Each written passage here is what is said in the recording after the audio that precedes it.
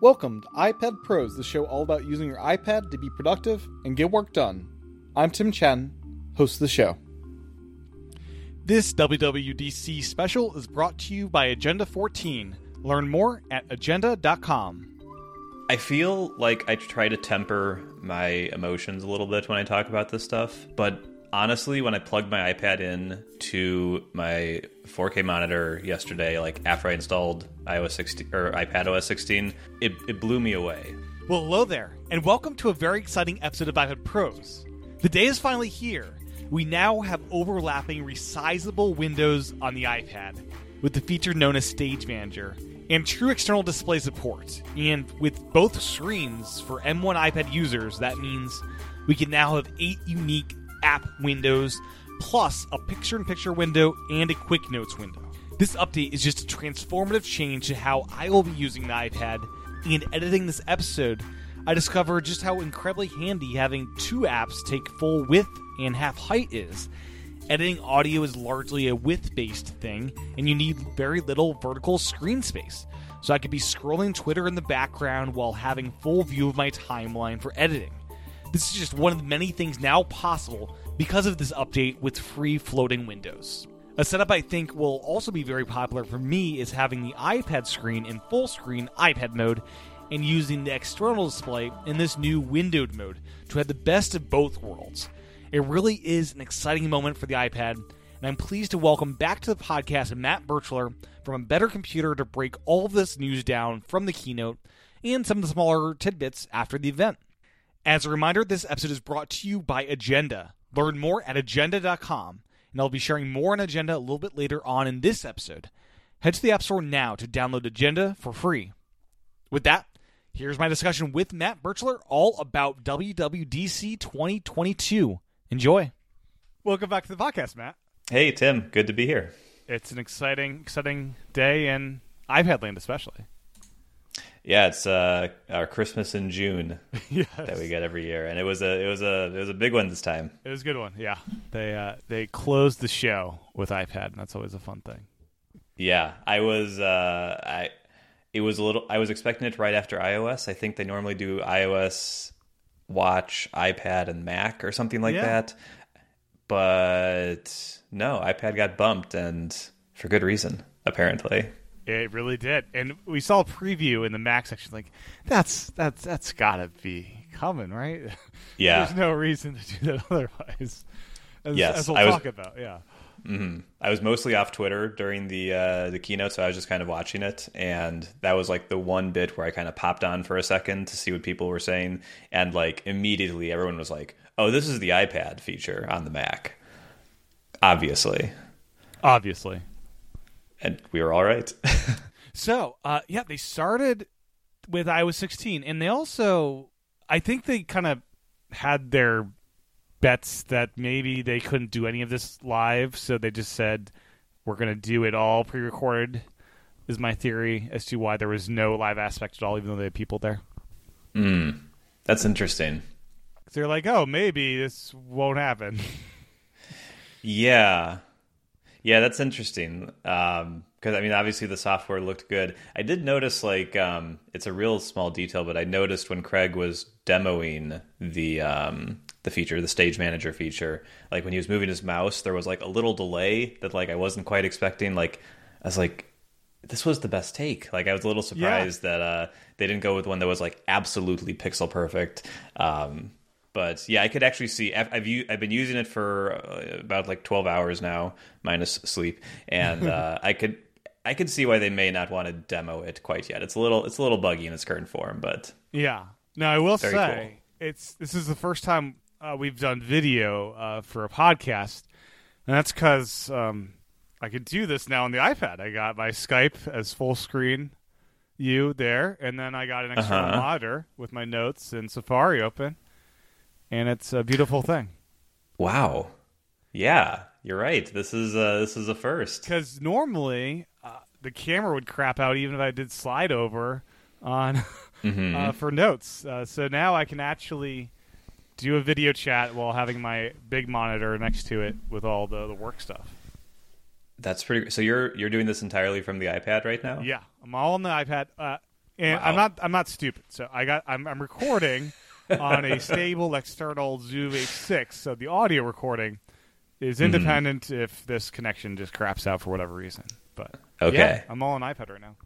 That's I mean, the fact you can do it at all is great. Like that's like you said, we literally couldn't have done this before. Yeah, and on I video. did some tests prior. So I tried so you can start the camera when you're in full screen mode, then move it to the stage manager thing.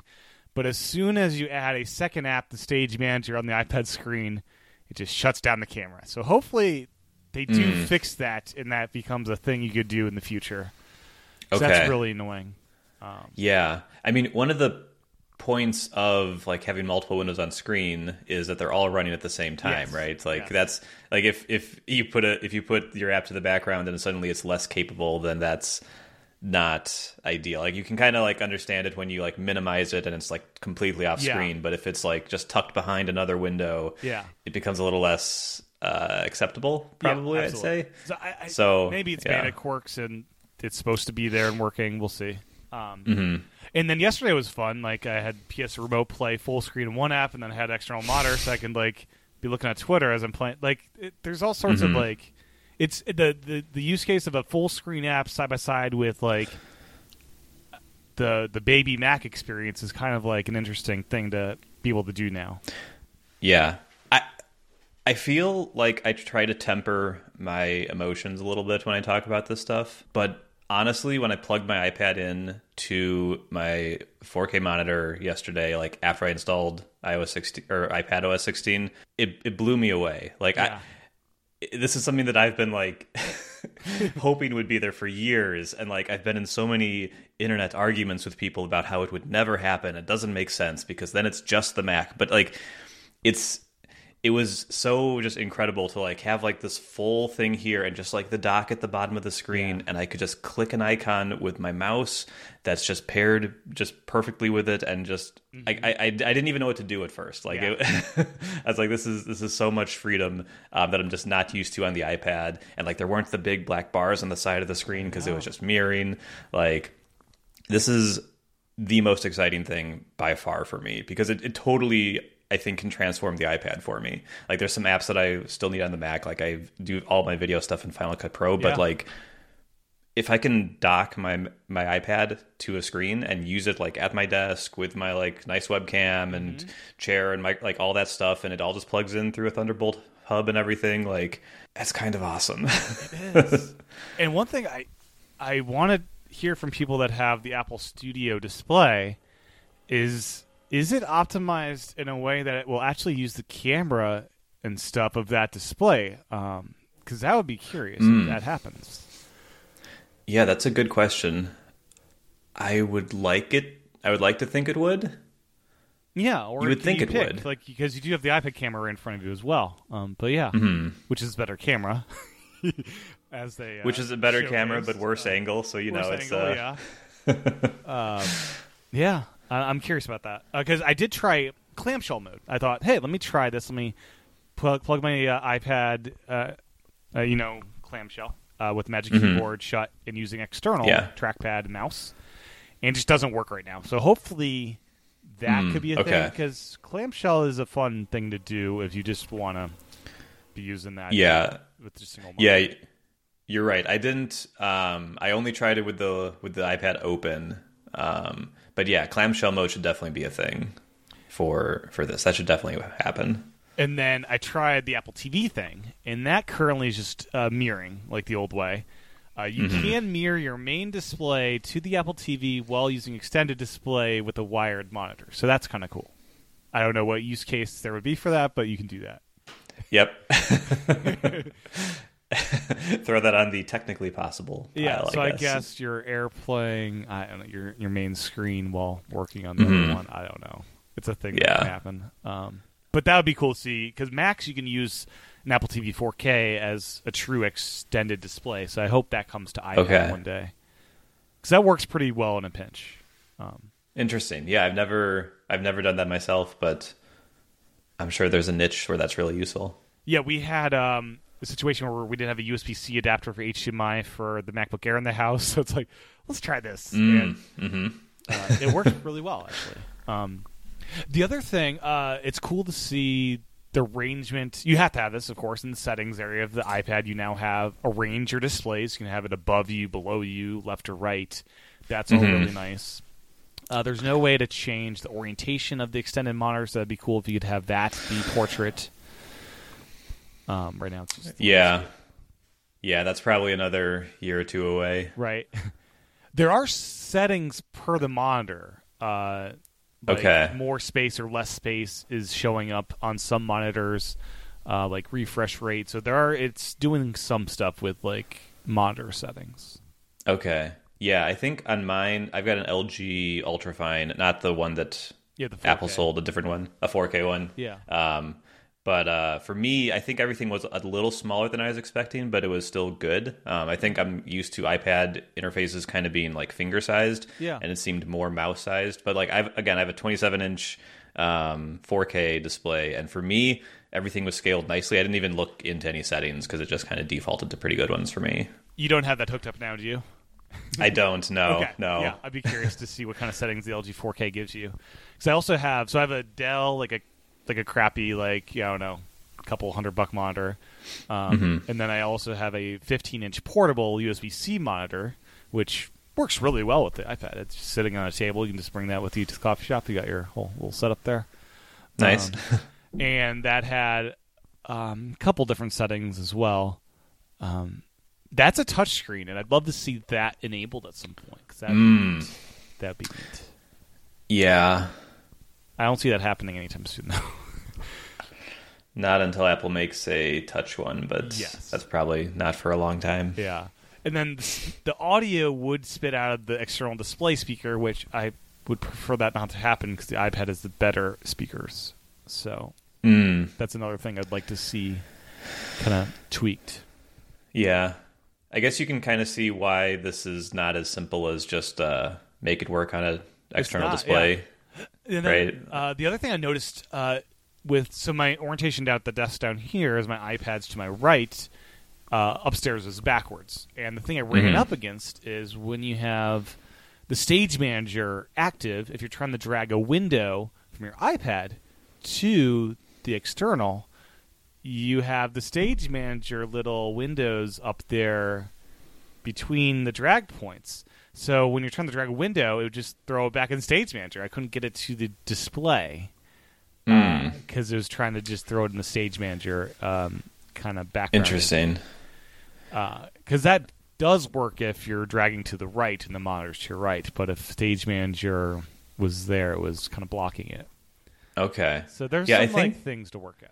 Yeah, I definitely think this is one of those features that will look different when it ships like officially in the fall. Like sure. I think the functionality is pretty much locked in, and I think they got that pretty well. But there's something just a little weird about it. Like it's a little much in some ways. like the extreme angle that the like other windows over there on the left side are at is kind of funky. Like you said, the behavior you're seeing, it kind of like makes it impossible to do that task. There's actually, I don't know if you saw in Control Center, like where you enable Stage Manager, if you hold down on the option, you can disable those windows on the left, which I actually did, and it makes it feel a little better to me. You can also disable the dock entirely. Which is interesting. It is interesting. So I assume... Yeah, you get more space. I guess if you have your setup and you're good with that setup for that moment, you can turn it off. Yeah, because like if you have the iPad plugged in, you have two docks, right? You have a dock on both display. So like whatever dock you click on, it launches the window there. So like if you don't have the dock on the main screen, you only have it on the iPad, then you have to drag everything. I don't know why you do that, but I guess you can. Yeah. So there are some settings. But I think it's not totally locked in yet. Like it's not nearly as like dire as Safari was last year, where we were all like, we all need to make a lot of noise because this needs to change. But like, I definitely think that like of all the things we saw in the keynote, this was the one thing that was most exciting, but also definitely I think needs a little tweaking before. Yeah, I'm sure they're going to get some feedback prime time, some tweaks, and like it'd be nice to change where the dock is on the Mac. You have left, right, or bottom. That would be cool to see change as well. And the app library seems very useful now in the dock, being able to just like open that to drag an app into it. And then, the confusing thing with the dock sometimes you want a second instance of the same app, and you think you're doing one thing, and then you just move.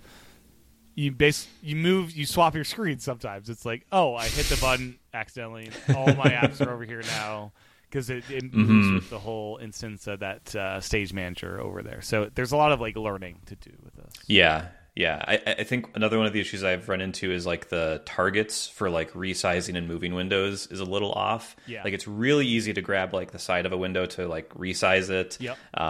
But like trying to move windows, as far as I can tell, you have to grab like those three little dots at the top middle. No, you can grab other places.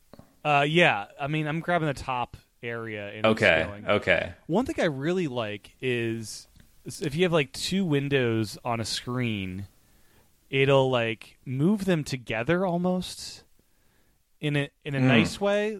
That sounds terrible to some people, but like it's actually pretty nice how it kind of like you have two like small like narrow windows and it kind of groups them together to drag them, together. Interesting. I know. I watched a bit of the platform State of the Union, and they mentioned something about the system like trying to be a little intelligent when you resize one window. Like if you have two windows on screen and you resize one to be half the screen, they're going to assume you want the other one half the screen, and might do that for you. Yeah, so it's really smart, and sometimes it's nice, and sometimes it's not so nice. So it's just like figuring out the quirks of it a little bit. I think the difference might be the reason why you were able to drag from anywhere is I was using a lot of third-party apps, and I think that like maybe you need to use the new toolbar or something like that pro-style toolbar. Like I was trying to, Reader was the app I was trying to move and was like just having a horrible time moving it around the screen. But it doesn't have like that top menu bar section. Yeah, if that makes sense. I'm doing it now with Agenda. I'm not dragging the triple dots. I'm just dragging it towards the top, like in the top area is what I was doing. Well, maybe it's touch and go, but yeah, it's going to be a learning process, I think. Yeah. So, are you using Stage Manager on your iPad like normally, or are you just kind of using it as a desktop feature? Right now, I'm using it. I know we're 24 hours in, but but I think long term, I will probably have the traditional split screen usage on iPad, and then the big display gets center stage or stage manager. We got a lot of stage names. I think there's so many. Yeah. But I think that'll be a thing I do, and maybe I'll use. I think it'll depend on what I'm doing at the moment. Yeah. And I have the 11-inch iPad, and like I said, when I like plugged it into a monitor and like turned on Stage Manager and like was moving windows around, it was amazing. It was incredible. When I did it on the iPad itself, on my 11-inch, it felt a little cramped, a little. Did you turn on the more resolution mode thing? No, this is the thing that I just saw before I got on. So I need to do this. I couldn't find it really quickly. I don't know where it is in the settings app. It's in the display area. So if you go to the display settings. Display settings, that's where you can turn on. If you're on the 12.9 M1, it has the reference mode thing. Okay. I'm going to tweak that because, it was more space. There we go. And it reboots the iPad. Okay. I turned that on right away, and it seems very nice as an option, especially when you're in split screen to view more stuff. Mm-hmm. And this is great. I'm going to use this. Hopefully, this will help because everything felt like really cramped. So I can't imagine what it's like on like the smaller ones, like the 9.7 inch and the iPad Mini, which I assume has. Or no, it doesn't because this is M1 only. So I guess. 11 inches is the minimum size. The Mini not getting this because that'd be great. I mean, just for the external display stuff, Yeah. So you have a little tiny iPad under the big display. Yeah. Right. I mean, can you imagine that tiny little thing that you just like have in your front pocket? Like, will fit in like a lot of jean pockets, and you just like socket wherever you go. It's the new Mac Mini. Yeah, new Mac Mini. And then the reference color thing's really intriguing. I played around with it. And I think I'll use this at night because it kind of locks the brightness in. So if you want like all the nits, you kind of have to turn it off, which makes sense because Yeah, that makes as a reference thing. I think I'm really hoping. I know this is kind of like one of those features that's like, oh, the iPad is an accessory to your like video workflow or your photo workflow. But I really, maybe it's naive, but I keep holding out hope that Apple's working on some pro apps that they're bringing to the iPad. Yeah, they have new frameworks they can build with. There's a lot of frameworks. There's like new contextual menus that can do more. There's like they specifically called out pro level apps or like desktop class apps. Yep. I was like, oh boy, here comes Final Cut. And it wasn't that, but it was still good. But like it feels like they've got the foundations there for, as far as I know, all of their pro apps. I feel like we're getting to a point where and there's even this driver kit thing, so I don't know what will come of that, because that just sounds awesome. I want Elgato to make a driver so I can hook up like a PS5 to an iPad and do some live streaming and be one of those guys, you know? Yep. The Stream Deck doesn't work with it right now, but it theoretically could. Yeah, I could get our old home videos from VHS, capture those, and archive them on the iPad. Hopefully that stuff happens, because there's a lot of potential. I mean, I mentioned on the Twitters ripping CDs. I have CDs.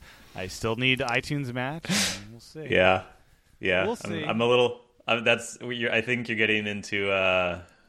Does Apple feel this ought to exist and App Store rules, and that's a whole other conversation. It's funny because Apple themselves in iTunes have that functionality. It's not it is a little interesting. Like, would Apple allow iTunes on the App Store? And there's no like iTunes Match on iPad, so this still wouldn't really solve my problem entirely. It's so frustrating. But I didn't check that, but that was one of the things that I've been waiting for years. Like, if I have MP3s in the Files app on my iPad, can I drag them into the Music app? And I think the answer is still no. I think it's still no. I think we would have heard about that by now. Yeah, which is a shame, but it is. And then up to 6K monitors. So the Pro Display XDR, we can now use that, which we could before, but it'll work, and that's a lot of monitor. That's a ton of monitor. Yeah.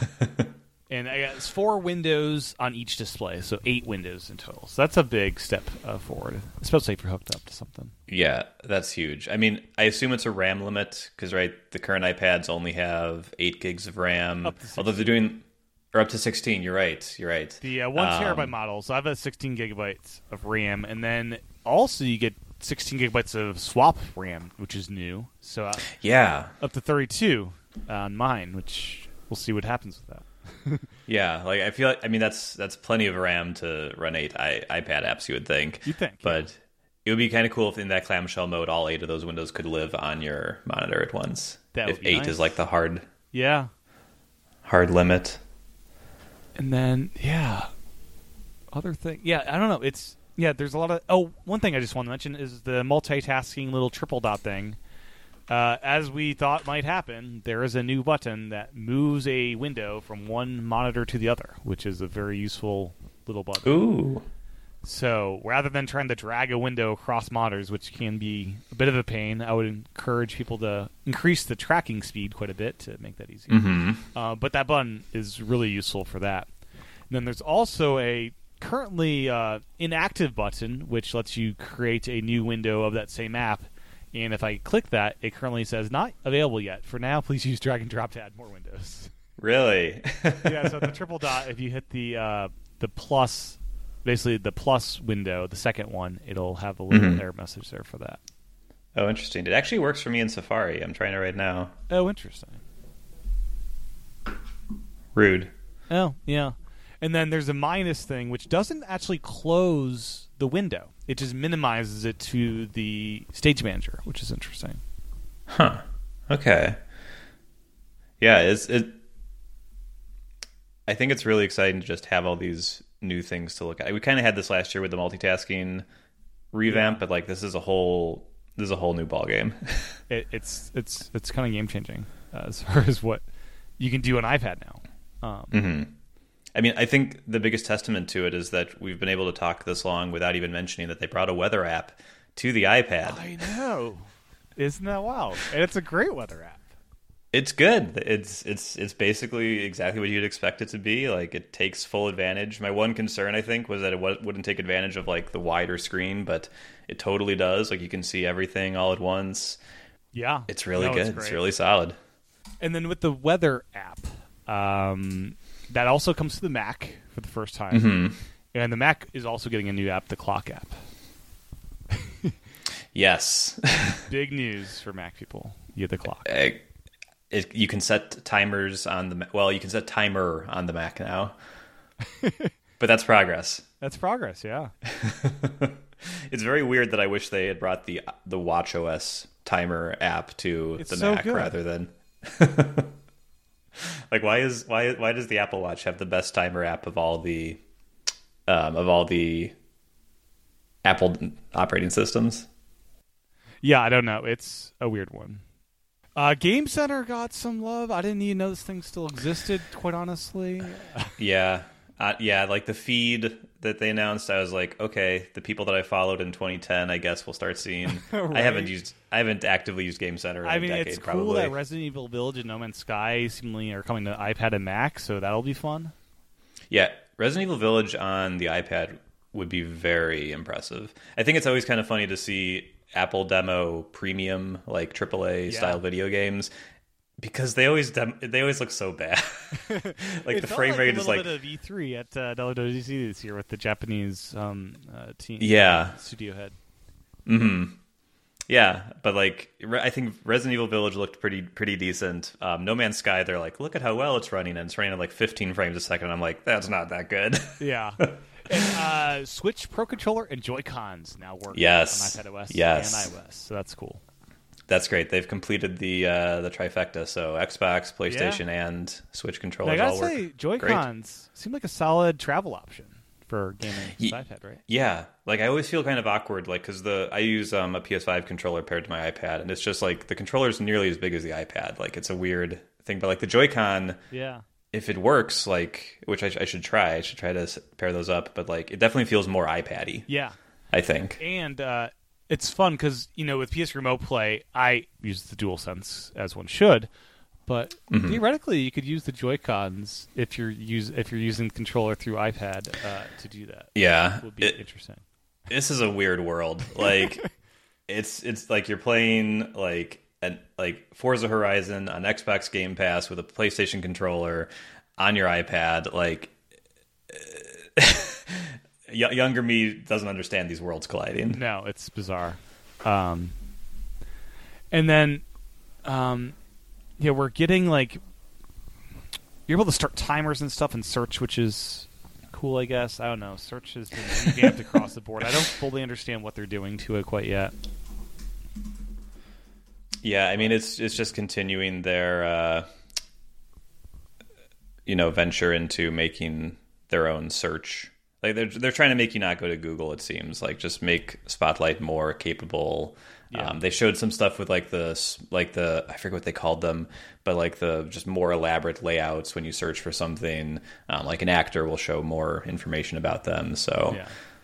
Saved you a click, I guess. And then they're trying to get rid of Google Docs with their collaboration as an API. So, like, Ulysses could build out a collaboration thing, which is something I think they've looked into in the past, but now they have an API to make that a simple thing to do. So it could be pretty interesting as a thing. You have a bunch of different apps, and you're all collaborating in single thread. They're building this app called Freeform coming later this year, which is kind of like a Good Notes kind of thing, a notability-looking app. It gave me a lot of vibes of FigJam. Yeah. I know you talked to someone from Figma recently as well. Yeah. At my company, we use FigJam for exactly what they were showing on there, and I was like, wow, this is not the sort of app I would have expected Apple to make. Right. And I'm curious, like part of the reason why we use FigJam is because we're also deeply integrated into Figma, so that's just a natural place for us to work. But it looks nice, and like at the bare minimum, if it inspires like other companies who are doing similar things to make their stuff better, I think that's great. But it looked really nice. I was pleasantly surprised with like how seamless everything looked. But that's coming, I think, later this year, or even next year. It'll be the Swift Playgrounds of 2022. Okay. It comes in December. Yeah. Yeah, it seems like a thing that'll get pushed to 2023, but we'll see. We'll see. Yeah. It seems like a simple app. I say that now. I'm joking. I don't make apps. The developers at Apple are just pulling their hair out. And Yeah. you're like, it's a simple thing. It's just simple collaboration, whatever. Is there any other iPad-specific things? I'm trying to think, because everything else is pretty cross-platform, even the... Yeah, I think those are all the iPad things I had specifically. Like, there's a lot of things that are on like iPhone and iPad that I thought were interesting. I guess iOS in general. And we'll start with an iPhone-only thing for now, which is... you have your custom watch faces for the phone. You do. I mean, you kind of do. Yeah. So the lock screen is now, it feels very much like watch faces where you can have custom wallpapers. Apple has some really neat ones with weather where it's like a live wallpaper based on the weather that's happening. And you have these little little widget things that are either one or two size classes, or three size classes. You have like a pure text one up top, and then you have the little button and the wider one with text as well. So, yeah. So you've got like a little spot up next to the date. You can put something, which is just the text one, and then you have 4 squares below the time. And so there's ones that are 1 square and ones that are 2 squares wide. So you can put up to 4 there. There's only Apple stuff right now. My understanding is it's using WidgetKit. And complications on watchOS 9 going forward are using WidgetKit as well. So the implication to me is that you won't automatically get the complications that exist today on your Apple Watch, but if your developer updates their app to use to be built for watchOS 9 and use WidgetKit, then they'll show up in both places. You'll get them on the phone and on the watch. Cool. Yeah. It seems very smart of Apple to build on what they do with the watch with these kind of things. No interactive widgets, sadly. We have some. I thought we'd had it a little bit because I saw initially the Uber thing, and he's like It looked like he was changing the time or something, but it wasn't. It was like live updating where the Uber is. Yeah. Yeah, that was a bit of a shame, but I did really like that those persistent, like they're not notifications, widgets sort of thing, like on the lock screen. Right, the live activity. So I think like Overcast could actually have a real time, probably. Representation of the podcast going on, maybe. I don't know if that's something that would tie in. Yeah, like they could, because they do have the Now Playing thing, but maybe they could do like custom artwork, or they could basically present a custom UI, which could be kind of cool. Yeah. There's a whole bunch of things, right? Like flight tracking would be great in this sort of thing, rather than getting notifications every 10 minutes for every little thing. Yeah. The Uber example was great. My conspiracy theory, because I think this is coming, they said after the launch. Yeah. I don't think this is going to be there on 16.0. They showed Nike, like the Nike Run Club app, like tracking your workout on the phone. And this is something I've wanted for years. I'd never understood why I couldn't see my, like, if I'm using the workout app, if I'm using Apple's app, why can't I see the status of that workout on my lock screen? Yeah. And so they showed Nike doing it. Like, Apple has got to do it for the workouts app. So I really hope that they're going to make that happen in a point release. Right. And then you can tie these to focus modes, which I have not done yet. I still need to figure out what my lock screen should. It'll make more sense, I think, once we have more widgets than the Apple ones to do that focus mode tie-in. But I guess the wallpaper on the lock screen, you could have more or less appropriate things based on what focus you're in.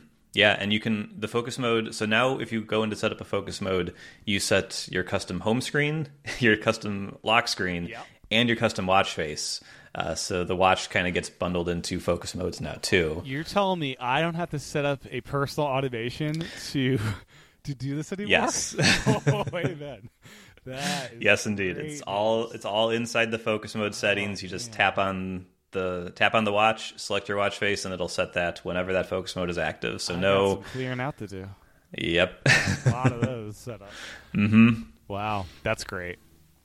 Yeah. So focus mode definitely got kind of not a 2.0 update necessarily, but it got a really strong update, I think. And you don't have to do year. the thing I did last year of going through literally every contact in my phone to make focus modes work. Mm-hmm.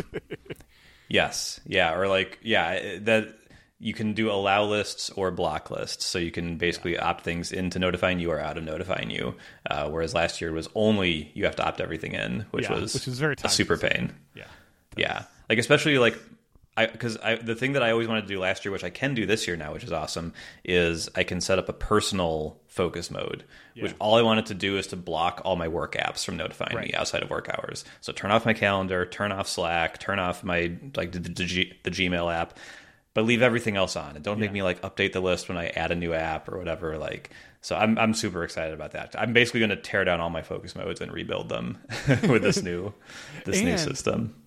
Mail and calendars and messages integrate to like filter out content when in certain focus modes, which that's really cool. So that third parties can take advantage of this. Like, this I know. Great.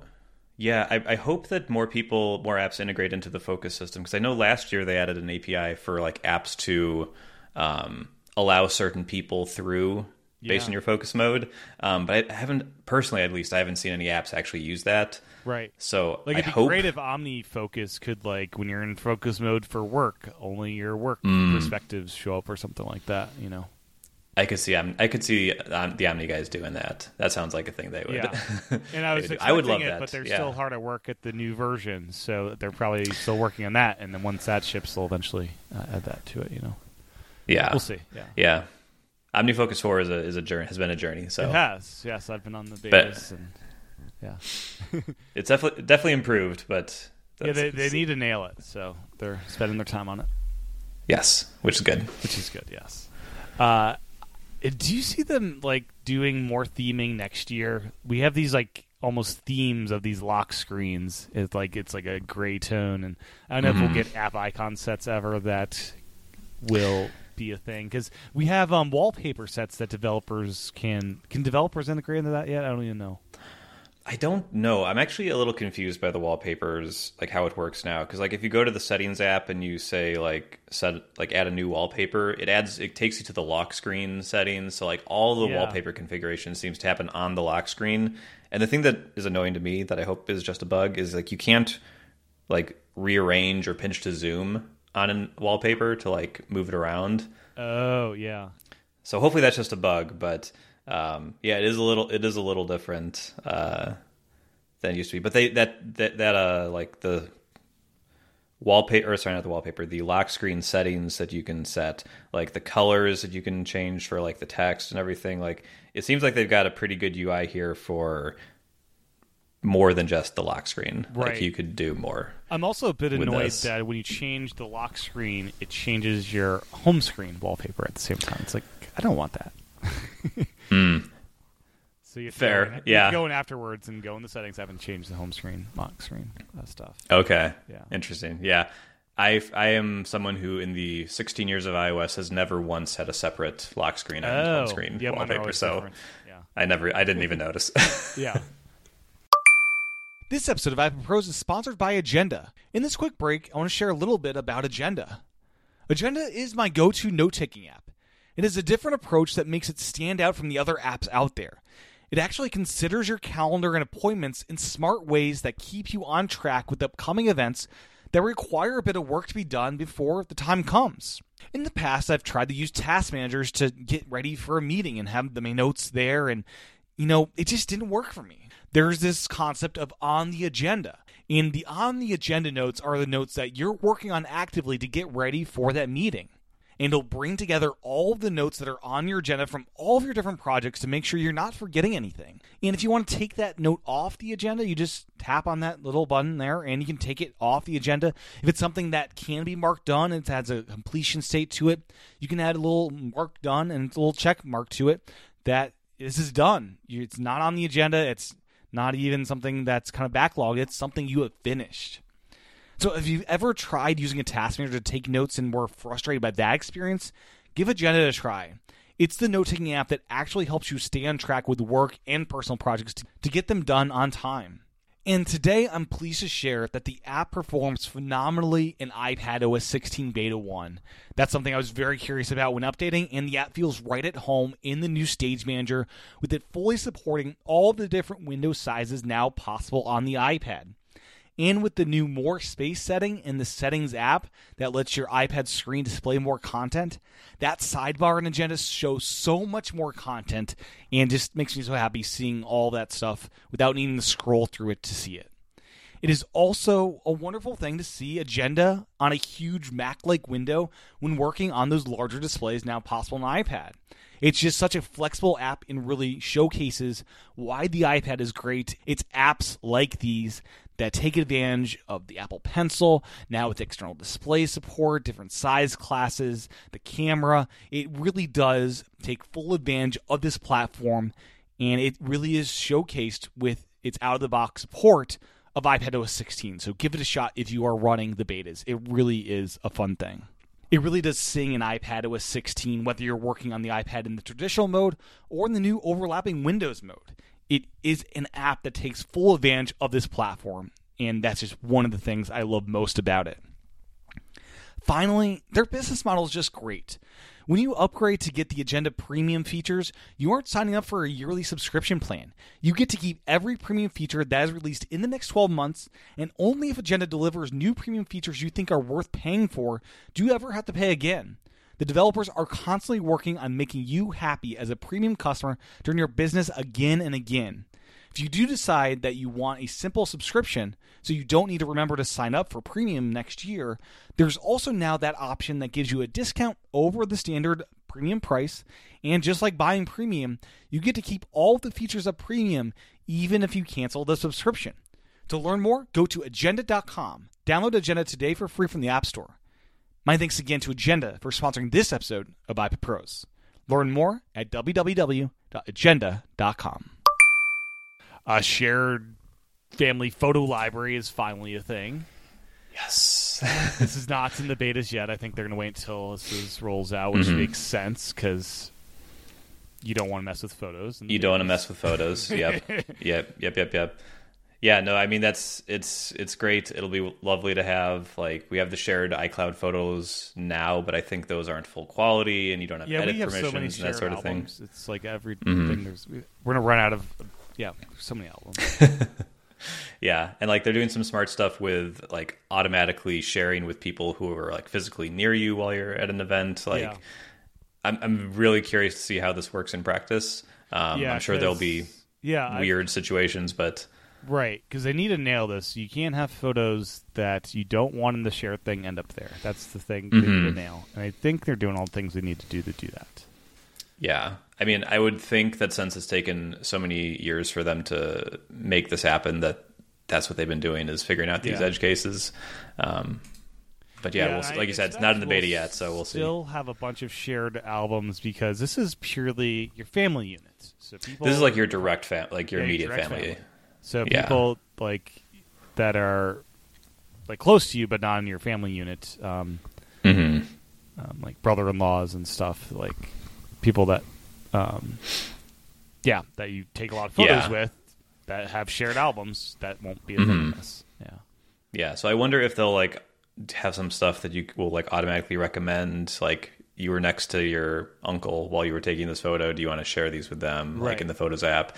But yeah, I mean, the shared albums are definitely better for that sort of thing right now. Yep. Or you could just like iMessage them to someone and then you could just download the whole stack, right? Like, so there's at least workarounds, but I'm definitely excited about it. I'm going to turn it on as soon as it's available. Yeah.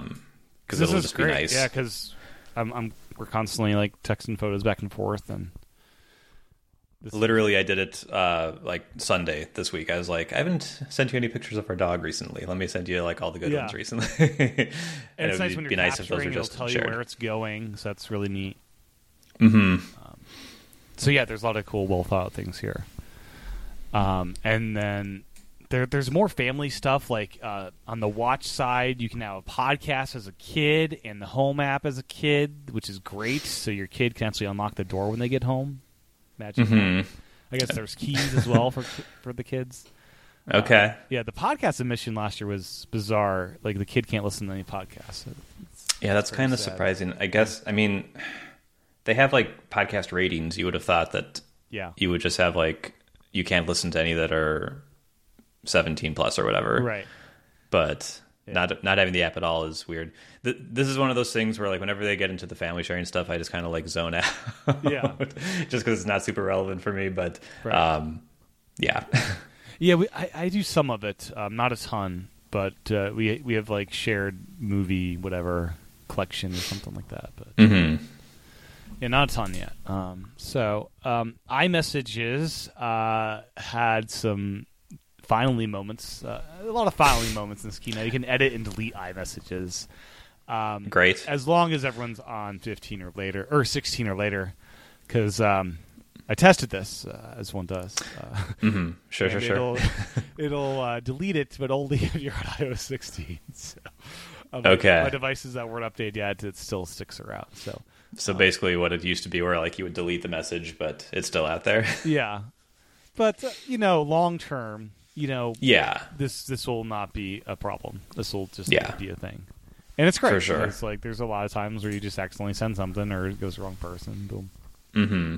Yep, you forget if it's like Control Enter or Command Enter to do a new line. Like, it happens. It happens, so that's great. Yeah, I think the big thing, I didn't mention it on the keynote because they would never mention green bubbles in the keynote. But if you do a tap back now, it actually does it correctly. It doesn't show like Tim liked this message or whatever. It like actually just puts the icon there, which is great because that's what Google did in their Messages app to like make it not miserable for people. So like we were in like this weird state where like if you were in a thread with iMessage or like iOS and Android people, like you would like do the tap back on a green bubble, and for all the iOS users, it would look terrible. It would be like a separate message that says you liked this or you thumbs down this or whatever. But the Android person would see it in a nice little icon. Yeah. So now, in a very odd twist, Apple's caught up to Android in handling its own tap back. Well, that's good. That's good to know. Yeah, I've had some bad experiences with those Android people. The tap backs. Yeah. I know I have a few people who always do them, even if there's Android people on the thread, and so this will be very appreciated. Yeah, by everyone. And then we're getting mail with better search, which I always get yelled at because I can't find emails, and now hopefully I'll find emails. So it'll be good. Hopefully, because email on Apple Mail has been terrible forever. It's just been ridiculous. That's accurate. You can't find. Yeah. Mm-hmm. Yeah, and they got like, I mean, my notes for Apple Mail were Apple getting 2013 email features today. Yeah, we can undo send and schedule send and a follow-up. Mm-hmm. I'm not sure what the rich link thing is, but those are in there. I think it's just you can make text a link. You don't have to do the full URL. Okay. That's like cool. I don't use the Mail app myself, but like that's what a rich link is. Like, were you not able to like select some text and say add a link or Command K it to? I forget if you could. I use Apple Mail for personal stuff and Spark for other stuff, so I do use both. Yeah, this all sounds really great, and the follow up stuff is going to be helpful. Mm-hmm. Yeah, snoozing it'll like poke you if you like say if it thinks you're missing an attachment, which is cool. Yeah. So yeah, just I mean, these aren't like wildly innovative, but it's good to see them in the official app. Working on stuff. Passkeys, I think, are going to be a big thing long term. This sounds great. So websites can generate a thing that authorizes you based on your device being around, and you can like if you're at a stranger computer, you can just scan a QR code or something to get in. Mm-hmm. I'm definitely mixed on this. Okay. Yeah, because this is cross-platform too. Like Google has their own version of this. Is that right? Yeah. So the passkey is based on a spec that'll be available to everyone, every platform. Yeah. So they're all bought in on it. So that's good. Yeah. But the two things that concern me about it are it really locks you in to Apple's platforms, which is fine for Apple. I couldn't switch to Android and have an Android version of Passkey come with me. You can, currently you can export one passkey at a time. Okay. And that's not an Apple thing. That's like the standard. Spec. The standard doesn't have a bulk export. Yeah. So you can export one at a time over to. But like my one password has like hundreds of logins. So this is not a very practical endeavor. Yeah. And then I'm a little concerned about sharing logins because I know this is like yeah, we do that again, all the time. Businesses do this. Businesses do it, like couples do it, families do it, yeah. Families do it, exactly. Yeah, so like I guess next year we'll have family passwords for passkeys or something. Maybe. Right. So maybe they'll kind of make this better, but yeah, like I mean, Netflix probably loves this. Share your Netflix password, not your passkey. Yep, all the streaming apps. Oh, something I wanted to mention about Net. It brought to mind because HBO Max and I think Netflix are just as bad at this with the iPad apps being full screen and only full screen. Mm-hmm. So with the Stage Manager, you can have those apps in Stage Manager and you can't resize them, but at the same time you can still use other windows behind them and stuff, and it's a little less kludgy than a pure full screen app. So it's slightly better. Yeah, I noticed that on when I had it hooked up to my monitor, I opened like the settings app, which the settings app for I don't know why, but the settings app has never resized. So it's still just its normal size, but at least you can kind of move it around and do other things now. Nice. So I just want to mention that, which is hopefully those apps eventually get on board. Hopefully, yeah.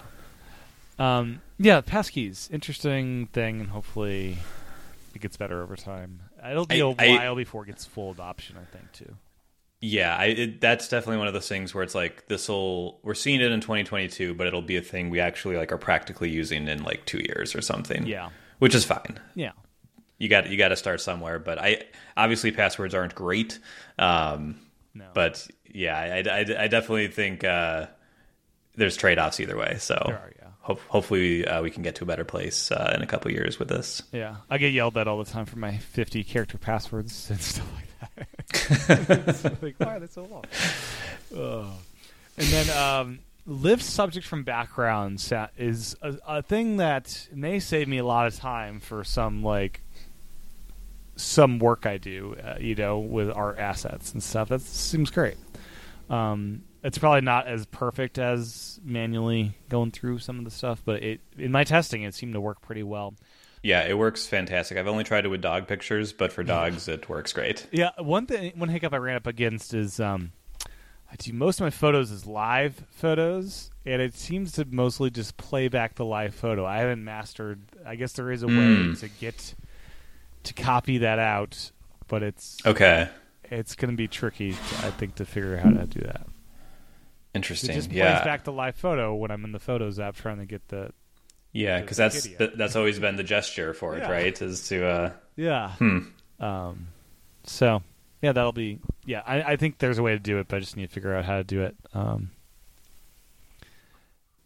it. Similar in the photos thing. The portrait mode on iPhones has gotten a tweak. Okay. You can now blur out things in front of the subject. It used to be only the background was blurred, right? But now you can blur out something in front. So if you want to have like something kind of like slightly obscuring to be a little, artistic, you can do that. Let's blur out that. That's cool. And then live text is now in videos, which is cool. Mm-hmm. And there's actions like currency conversions and stuff. And live text was such a just brilliant thing they did last year. I use it quite a bit still. Yeah, for sure. Live text is one of the standout features in iOS 15. Yeah, I use it like literally all the time. Like it's always useful. Yeah, it's wonderful. Like just all sorts of just weird things. Like I'm getting password at the back of some router or something and grab it there. Mm-hmm. And you can also now copy Wi-Fi passwords in the settings app, which is great. So if you forget your Wi-Fi password, you can find it finally. Thank God. Because there's a lot of times I have no idea what the password's like. Oh, there it is. Good. Mm-hmm. Yeah. Then dictation looks awesome, and I've been playing around with it. It's pretty great. So you have the keyboard up while you're dictating and be selecting the text if you want to replace it, and you don't need dictation anymore. This It's really great stuff. Yeah, it's much better. It's not a modal kind of state you go into. It seems like super fast, as it should. I think they updated it like a year or two ago to make like the dictation way faster, and it's really good. Right up there with what I think Google's doing with Google Assistant, which is fantastic because that's still best in class. Yeah. And just being able to switch back and forth and change things. I like that this also demoted the voice memo down to the applications section of messages.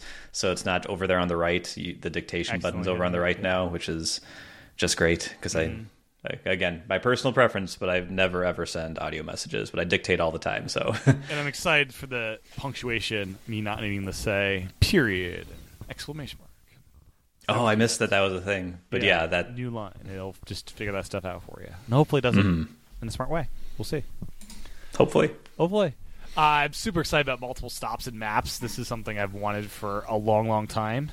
Prior to this, you could just there was like a predefined list of gas stations or restaurants that you could do this with, but now it's like literally anything, and you can build it out to 50 stops. Yeah, this is the thing. I talked to a few like non-tech nerd people about this, and about WWDC, and this was like the feature that came up the most from other people is being able to do multi-stop routes in maps. Yeah. The one for next year, Apple, if you're listening, have a option to organize these stops in the fastest way possible. I've got these 6 errands to do. Tell me what's the fastest route. Oh, that's interesting. Yeah. Yeah, that's interesting because it's kind of built for like a road trip. Like, here's my plan. Yeah, that'd be cool. Yeah, that would be very cool. Integrate with reminders. Even you have these different errands you have to do that have locations tied to, and let's knock these out. Yeah, I wonder if a third-party app could do this. It would be great to have it built in, but I wonder if a third-party app could kind of do that. There are apps for this that are designed for parcel delivery people that cost like a subscription. They're all kind of kludgy and very not great. They get the job done, but they're not awesome. Okay, because if it could figure out the route for the order for you, and then open in Maps, and then Maps has the things listed out, and you could use that navigation and stuff. Yeah, could be interesting. Might as well talk about this now with CarPlay. Man, I can't wait for a car in 2024 that has this, because I guess the list of vehicles will be announced in late 2023 is what the website says. So it's a ways out. Yeah. Basically, Apple's taking over every screen in the car, including the dashboard, and we get the Apple Car finally. Yeah, I was a little surprised they announced something that was a year and a half from being announced. Right. Which is a little crazy. So, 2024 cars. And by 2024 cars, we probably mean BMWs and Mercedes and that sort of thing. It had a pretty extensive list. I think I saw Honda and stuff in the list. So it seemed to be a good list. But probably the first car that rolls out is a BMW that's for the 1%, you know? Sure. Yeah, but it looks great. It looks great. Yeah, you're able to customize your dashboard. How you if you like digital, if you like the knobs, you get a ticket. It seems wonderful. Yeah, honestly, they put up a stat that was 70% of people say they would only consider a car that had CarPlay. Yeah, and I'm in that group for sure. Am too. I would, my car does not have CarPlay; it's too old. But my wife's car does, and it's fantastic. And honestly, if I could just get what we have today, and then the ability to control some of the car functions from it, that would be great. I don't need the full dashboard replacement, but I mean, how great will it be with CarPlay? Perhaps when you get an error message in your car, your iPhone knows about it and can you could tell you more about it without getting one of those devices that gives you an error code that you have to read. Maybe CarPlay could do that in the future. I 100% think it should. Yeah. That's always felt like a scam to me. Right. That you had to because you used to have to go to a dealership and they had the special tool. Yeah. And then you could order these tools online to do it, but it was really just here, you have some error, take it somewhere and get it fixed. I have to imagine this version of CarPlay is wired. There's no way they're doing odometer and stuff like that in a wireless connection. I think so. Yeah. I think so. Although who knows? Maybe it's I mean, a lot more data can be sent over AirPlay, I suppose, than this. So, but you want it to be reliable, and you don't want the phone to die as you're driving. Right, exactly. Yeah. So I hope this is probably wired. Yeah, but yeah, super cool to see that happen. The wallet app is getting some cool stuff, like you track your orders, it's shipping stuff in there. The pay later thing, kind of cool. Don't abuse it when you don't have the money for it, but at the same time, it's handy for some select purchases, probably. Yeah, I think I saw a screenshot of it that looks like they're doing a thing to like try to make it clear, like over the next 30 days, you're going to be paying this across all of your buy now, pay later things. Yeah. So hopefully, I mean, I feel conflicted about those services, but it makes sense for Apple to integrate into Apple Pay, and it's really great that it's just going to automatically work for third-party integrators. So everyone who has an Apple Pay button on their website today doesn't have to do any work at all to get this as an option for and Apple Pay customers. Kind of just takes care of it. Yeah. Which is awesome. So I work for a payments company who has an Apple Pay integration, and I was very happy to see there's zero work for us. And like a lot of times when people are like, "There's zero work to make this happen," and there's a little work, but this one, I'm pretty sure there's zero work. Yeah. And then the Home app, brand new app, sort of. Looks great. Everything's on the first tab, and you can kind of go through your whole home. Kind of smartly sorts your speakers and TVs and lights all together, which is good. Yeah, it's a huge improvement. I used to favorite every single accessory that I had because I wanted it to show up on one page, and so now it just does. So one of the things I did last night was I just unfavorited everything because now it actually has a logical list that I can use to change things. But it's definitely an improvement. I haven't spent enough time with it to know like if it's great yet, but it's 100% an improvement over what we had in iOS 15. And then medications, now part of health, and there's a watch app for it. And it was funny this morning, or the morning of the keynote, there was like like a friend that's like older and was having this issue dealing with medications, and like this seems really great as a solution for helping people. Like the scanning of bottles and stuff, and it all seemed very well thought out. Yeah, it's the logical thing for Apple to add. Yeah, with the health so-called focus. easy thing for them to check out off the box, you know. Yeah, it's totally. As soon as I saw it, I was like, "This makes total sense." I'm sure third-party apps do this already and might be annoyed that this is there, but it's the sort of thing that I think makes sense for Apple to bundle in as a basic feature. And other apps can do it. I'm sure can do it better and can have more advanced functionality, but it's good to see it built in. It'd be cool. I wonder. I haven't played around with this much. It'd be cool if, like on Sunday, if you are someone that uses those pill pocket things, or not pill pockets, the kind of the day by day where you put your pills in. It'd be cool if there would be a weekly summary of here's what you need to put in each day to start your week, kind of thing. Yeah, because right now it's just like take this pill at this time, kind of thing. Yeah, so you set the schedule and then that's kind of it. But yeah, I wonder if there is an overview. I haven't played around enough with that. And it's smart. It doesn't just give you a list of all the medications in the world. You have to search for it, so you're not just like browse it through. What medications should I try to find? Yeah. What's good? Right. It would be interesting if there was a scrollable thing for vitamins and stuff that isn't medicine, because this will work with vitamins, I guess, as well. Okay. Which, yeah. Okay. But yeah, that seemed like a really cool thing for them to add. And I guess the iPhone will also have fitness even if you're not an Apple Watch person. So that's cool for those people, I guess. Yeah, I mean, kind of bundled with the complications on the lock screen, this update definitely has a couple like Apple Watch features that are now available to non-Apple Watch owners, which I think is great. It also makes the Apple Watch less essential, and as an Apple Watch fan, that makes me inherently nervous, but I don't think it's an issue. No, I think it's like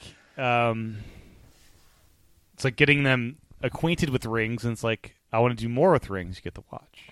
Yeah, I mean, that was actually when I saw because there's just the one Move ring, the red ring that you get if you're using just the phone, which makes sense because it's based on just like all this other stuff. all the other sensors that the Apple Watch uses. But I was very much like, oh, this is like the free-to-play version. Yes. And you have to pay up to like get the premium experience. Yeah. And I guess this also debundles the watch from Fitness Plus as a required thing, which is super smart for their services revenue. Yeah, for sure. For sure. Like, so you can use Fitness Plus entirely just without an Apple Watch. I'm pretty sure now, that's it sounds the like. case now. Yeah, I'm pretty sure Yeah, that's that how it makes goes sense. now, yeah. Because, I mean, the only difference would be you metrics. wouldn't see your stats on screen. Right. Which is fine. Yeah. Right? It's like you can still get advantage. You can still do a fitness class without seeing your stats and having those. Yeah. It's not like they slow down or anything if you slow down. Like, it's right. they're barreling ahead. Yep. It's just a video. It's on a one-on-one personal thing. Yeah. Nope. So that's totally great, especially because it's bundled into like Apple One, the Apple One subscription. And I know there's some certain people who are annoyed that they can't use this thing that they're paying for, and so this is a nice thing for that. Yeah, I'm bumping up against the 2 terabytes of storage on my. I don't have Apple One. I'm bumping up against it, so I'm constantly. Am I gonna have to get Apple One to get more storage? So we'll see. I might end up there one day. And then the only mention of Apple TV comes with this line, Matt. Cross-device connectivity in tvOS 16 unlocks new connected experiences between Apple TV, Apple Watch, and iPhone. Connect to your nearby devices and make your TV feel more personal than ever. Now, we already have like keyboards and stuff on the iPhone, and like they already talk. And in what ways is the TV going to get more personal ever with tvOS 16? I have no idea what this means. It's so like, honestly big and like yeah. Oh man, I feel like removing tvOS from the keynote makes a lot of sense. Right. Like I use an Apple TV every day. Like I do too. Yeah, it's my preferred way to watch TV. Like I like it a lot, but like it doesn't really belong in a developer keynote. No, because they kind of the apps for TVs have kind of like they're there, but yeah, really. Yeah. I think Apple's pretty aware that people installed video apps, and that's really it. Yeah, and games didn't really take off at all. Yeah, games really haven't clicked. The shopping stuff that they showed off at first, like nobody's doing that. Maybe someone's doing that. Maybe someone's shopping on their Apple TV, but I'm pretty confident that's a low number. Yeah. Yep. So we'll see what that is this fall, I guess. There's no beta of tvOS 16, I don't believe. I haven't seen it. I think there is going to be though. Okay. But yeah, I haven't. But yeah, like you said, because there's nothing there, and right. like my wife doesn't care if I have like iPhone or iPad stability issues, but she's going to care if like she can't watch TV because I'm doing the stupid beta thing. Yeah, and you're running the beta on your watch, phone, and iPad, right? That's your yes, okay. And my main ones because I'm a bad influence. Well, I had to do. I was planning on installing the beta on my 10.5 inch iPad Pro. Then they're like, M1 iPads are the only ones that get the external display stuff. It's like, okay, I guess you're like, well, that's the thing. I guess we're making this beta now. And my 10.5 inch iPad Pro will be my production machine if the beta at some point just craps out. It's kind of funny. Before the keynotes and stuff, people were saying that 16 is oh so rocky, and beta 1 seems just as good as 15 for me so far. I haven't had many crashes, if any, and it's been great. Yeah, dangerous to say any of this with too much confidence on day one. Because beta 2, I think, could be a real crap show. Oh, yeah. I mean, this happens every year where people are like, someone will like confidently say on Twitter, like, beta 1 is so solid, it's great. And then like 2 weeks later, don't install beta 2. It's terrible. Things have gotten much worse. And like, so like, don't... just know what you're getting into. Like, you can install the beta. Like, I totally get it. It's fun to try out the new stuff. Like, I'm doing it myself. But like, I guess it's a pet peeve of mine when people are like, the beta is safe. Everything's good. You're gonna love it. Like my iPhone, whenever I use it for like more than like 10 minutes with the screen on the beta, is like getting very hot. Okay, that's good to know. So, I have the beta on my 12 mini. It's been pretty good so far, but it's only been a day. So yeah, it's been fine. But like. it definitely got warm to the touch, and I was like, okay, I'm going to put this down for a little while, Yes. and then it cools off. But like, I've definitely had issues with this in the past, where like just a background process just goes crazy or something, and like the CPU just must be maxed out for a long time, and it just the phone gets hot, and it's very concerning when that happens. And it's cool. The Windows stuff on the iPad, it just all works with existing apps already. So that's just it's fun when betas unlock things that don't need third-party developers to do anything for. Yeah, 100%. These are the fun betas, because like you're right. There's sometimes you install a beta and you're like, well, Apple's apps are updated, but the apps I actually use are all exactly the same, and now they crash sometimes. Yeah, right. Yeah. But it is nice that all that kind of works. I have had a couple issues where when I'm in the stage manager mode on the iPad, like the app will launch, but it'll just be a black box. It'll never actually like show the UI. I've had it in Reader. I've had it in Obsidian. I had it in Ulysses. I've had lower black boxes, like at the very bottom of an app sometimes. Oh, interesting. Yeah. Strange. Yeah. And like the Messages app is a little funky with layout if you have a keyboard. Oh, yeah. Sometimes that'll be a bit off. It like gets like bumped up like midway through the thread. Try to type something and you can't do it. Yeah. Yeah. So it definitely still buggy, but like I'm not regretting it on any of these devices so far. No, so far it's fun. It's fun to play with I never play around the watch because that thing is my... like last year, my iPhone became a hot mess and I couldn't use cellular, and my watch became my main phone when I was out and about. Yeah. So I don't mess with the watch. That's my one The watch is dicey. I think you can restore the watch now. I think there's a way to do a restore from backup on it. I've never had to do it. That's good to know that is the thing, maybe. I think that was the thing they added in WatchOS 8. So that was a big thing. You're stuck at the beta once you get on. You were stuck. Yeah, there was no way to downgrade. Yeah, I bricked an Apple Watch like 2 or 3 years ago and had to bring it to the Apple Store and kind of sheepishly tell them it's broken. I don't know what's going on, and then they repaired it. But I believe the official stance is if you brick it with a beta, they are under no obligation to fix it for you. So especially a developer beta, maybe the public beta would be something they'd be more sympathetic over. Maybe. Yeah.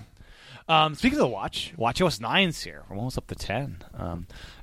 Crazy. We got some new watch faces. Metropolitan, which looks super good. Playtime. Metropolitan is the MVP. Yeah, that's the best one, I think. That's one. Mm-hmm. I've used all of them so far. The Metropolitan one I think is my favorite. And a lot of the old watch faces you can set a background color now. So you used to be able to just set like the font color and the complication color, but now you can set like the background color, and they've got a whole bunch of gradients that look really, really nice. So I'm really, really digging the new watch face stuff. That's awesome. And they'll probably have more in the fall, because like usually they'll announce like 1 or 2 in the beta, and then once the new watches come out, they're like, here's 6 more. Yeah. So I'm hoping there'll be more this fall too. And Playtime looks kind of fun. Like it looks like the artist's face. Like I'll never use, but Playtime I may use that. I don't know. I love that every year there's one just bonkers watch face. We partnered with this artist, and we have Playtime from that collaboration. Like I love that like Apple makes these devices for like, I mean, how many people own an Apple Watch? Like 100 million tops, or like over 100 million probably at this point. Absolutely. And like, so they have to make things that work for like a massive number of people. But they also do these really weird things that like almost no one's going to use. But like, I like that they do it anyway. Yeah. No, it's fun. And I love they explain they go to sleep when your wrist is down. It's like, that's cute. I know. Yeah. It's pretty good. I'll use it for fun sometimes. Maybe I'll set that as my focus. One of my focus mode ones. Yeah. And then we have a new lunar face. Seems cool. Like people are into the full moon and all that, I guess. We have our first remastered face, which astronomy. So this is our first, like, we're going back to an original face and remastering it for the new size. Interesting. Yeah, I haven't noticed that one yet, but they have updated some of the old ones as well, to support the new complications. Yeah. Answer me this, Matt. The Explorer face, which launched with the cellular Apple Watch, can I put on the same thing you put on utility? Those newer style wraparound complications. I'm checking because I know people are saying before the keynote that all the old watch faces will be updated for the new watches, and it's, I guess, partially true, with the complication support being kind of expanded out to different faces? It is initially unclear. Okay. Yes, it looks like it does support the new complication styles. Yeah, because like in the past, if you put like the mindfulness thing, it'd just have that square icon, and now it'll wrap around and say mindfulness on it, and that's really cool because yeah, it does. So these, it 100% uses the new complication styles. So it sounds like Utility Explorer, all your favorite like OG watch faces will be a little bit better here. For complications. Yes, yeah, they got the facelift, which is great. Because they've been pretty much, and the Series 3 is no more. That's not getting WatchOS 9. We've had confirmed, so that's interesting and probably for the best. Yeah, and probably why they could do these complications too, because now that complication wouldn't work on a Series 3. And yeah, you're right. And maybe they architected this watch with this OS with like only one watch for. Yeah. It'll be really curious if they keep selling the Series 3 after the Series 8 comes out this fall. They have to give it up. They're not just going to sell a watch with WatchOS 8, would they? You wouldn't think so, but like they've surprised us a couple years in a row keeping it around, so who knows? Yeah. It's kind of they're still selling it. Like they didn't do a price drop on the SE today and like get rid of that thing. Nope. Yep. So that's the thing. So the background colors you mentioned, when it's in always on display mode, does it just turn black like normal, or how's that treated? Yeah, so it goes black like normal. Okay. So so it looks very similar. Basically. Yeah, it's kind of like the white watch faces where it turns black when it's down. Kind of thing. Yeah, you got it exactly. Yeah. Okay, very cool. A lot of good watch face stuff this year, more so than last year by far. No improvements to always on display stuff. Everything's the same. Like the Maps app still doesn't tell you when it's in the mode how far, or does it? You know what? Yeah, do a little driving route or whatever. I did actually notice. Oh boy. Just driving around. Okay. Stop it. Okay, so it's going a little crazy. What was the question? So when you do a turn by turn on your watch, prior when you had it in always on display mode, it would just tell you you're turning up ahead, but no indication of how many miles or feet away that would be. Okay. Let me try it. Out. I'm going to mute. Yes. But let me try. Okay. I have good news. Yes? It does show me the distance in always on mode. Oh, that's amazing. And it has buttons at the bottom for you to take actions quickly. Ooh, this is very exciting news, because that has been one of the most infuriating things where I'm driving, and it's like, Yeah, so you're able to stop navigation, go to a map view, I think, and then there's like a 3 dots for some more options. So there's definitely more, but always on mode does show the distance to the turn. Oh, thank the heavens. That's the best feature of WatchOS 9 in my mind right now. It's like better always on display apps. Yeah. I'm trying to think of any other Apple apps were really bad about that. Maps was the big offender in my mind. I was going to say, now I need to go searching since I know something changed. Right. Oh man, that's awesome. That's great. That makes my day. Oh boy. The thing about WatchOS that I got really excited about was workouts. Yeah. Workouts got some pretty serious updates. It did. Are you a runner? I am. Okay. Yes. Cool. I am too. It's been a while since I've ran, but I am technically a runner. I've done marathons and ultra marathons. So. Yeah. Ooh, yeah, you're a better runner than me then. So the big thing, so there's a bunch of things, like they're tracking your heart rate, like they're having zones for heart rate. I use an app called Gentler really cool. Streak. It does an automatic calculation for your zone. You can do it manually for if you want to do that, but based on your health data, it'll pick the zones appropriate for you, which is super smart. I didn't notice a lot of people that. Probably don't know what zone is 3 or 5 for me. Yeah, and for maybe sure. that changes as you get more and less fit. That would be great. But I love that you can see your activity rings during the workout. You can just scroll to see that. Because that was always the thing I was doing. Like, I'm doing this to fill my ring. Like, how close am I to the ring? So it's good to see that is easily accessible. And then I really like that you can save routes. So if you do a specific run, you can save that route and then start that as a workout. so that you're doing the same thing. I haven't actually done it yet, but I hope it like does navigation for you in some way to like make sure you stay on the route. And maybe historical data to compare if you're faster or slower than the last time you did that route would be cool. Yeah, for sure. I definitely need to try it, and I'll have to report back. But it's really nice to have that, because like one of the things that I always like kind of struggled with is like timing myself and like figuring out am I getting faster or slower, and like it's kind of hard to tell when like you're not doing the same thing, or like you do the same thing but the distance is slightly different because the GPS was just behaving a little different that day. So it'd be cool to do like the same route and make sure like you're getting the right time and everything. And there's this new running power metric that like brings in all these metrics of like elevation and like pace and stuff to like and I guess it's the idea of this running power thing is to like give you an idea of if you're gonna pass out or able to keep running.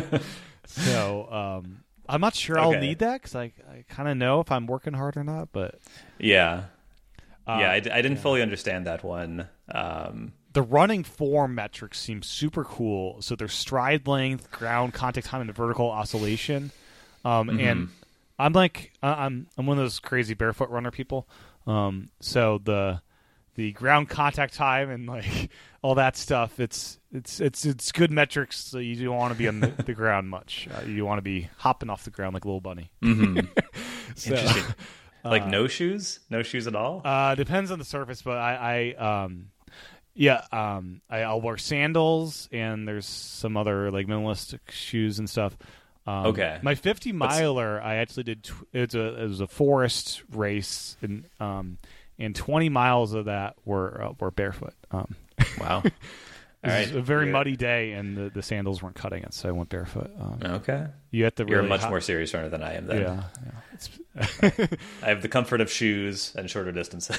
Right. But yeah, all this stuff is good to just have an idea of like your stride length and like how much you're going up and down. Like it's the stuff that it's another metric that you can be working on and like seeing run the run. How am I doing with that? So that's really cool to see added as a thing. Yeah, it's a really good like kind of training thing, because like when I am running, like I always feel like there's nothing I can like. What can I even do to like get better? Like outside of doing it more. Yeah. So it would be kind of cool if I could have that up while I'm doing the workout and like know that I'm hopping too much, or I like I could like kind of tune that in, and maybe that's the thing that could help me do better. And I also love, like, you basically have a playlist now for a workout. So you can have a warm-up, like sprints or multi-sports, and you can kind of build out what you want to do for that session. And that's really cool, especially for triathlons and stuff. Yeah. Yeah, or even, like, if you're just doing a basic run, I think you can set it up to, like, I want to do 5 minutes of running, 2 minutes of walking, and then just repeat until I'm done. Yeah. And like that's really nice, because I don't just run constantly. Like I and that's breaks and everything. Like in ultra marathon world, you have a walk run strategy, and that's something that pretty much all but the elite ultra people will do. And you'll run a certain amount of time and then walk some amount of time. So that's great that that's in there as well. Just it's not distance based. It's like time based. That's the thing. We're gonna have that's cool. Yeah, currently I do it based on like, okay, I'll try to get to the end of the song and then I'll walk or something like that. That'd be cool if you could tie it to music, like after each song, a different little thing. Oh, yeah. Apple used to do these, like, they used to commission artists to do like these like 40 to 60 minute like songs that they would sell on iTunes for like $10. I remember LCD Sound System had one that I liked. But it was, the idea of those was it would like, the pace of the music would adjust with like the workout that you're supposed to be doing with it. So it would be kind of cool for them to bring that back as like a retro thing. That'd be cool. I remember the 15 Nike had the shoe thing where you put the Nike pod in your shoe and it did that track. I wanted that so bad. Yeah. I had that back in the day. That was fun times. I would have been very jealous of you back then. Oh man. I miss iPods. Yeah.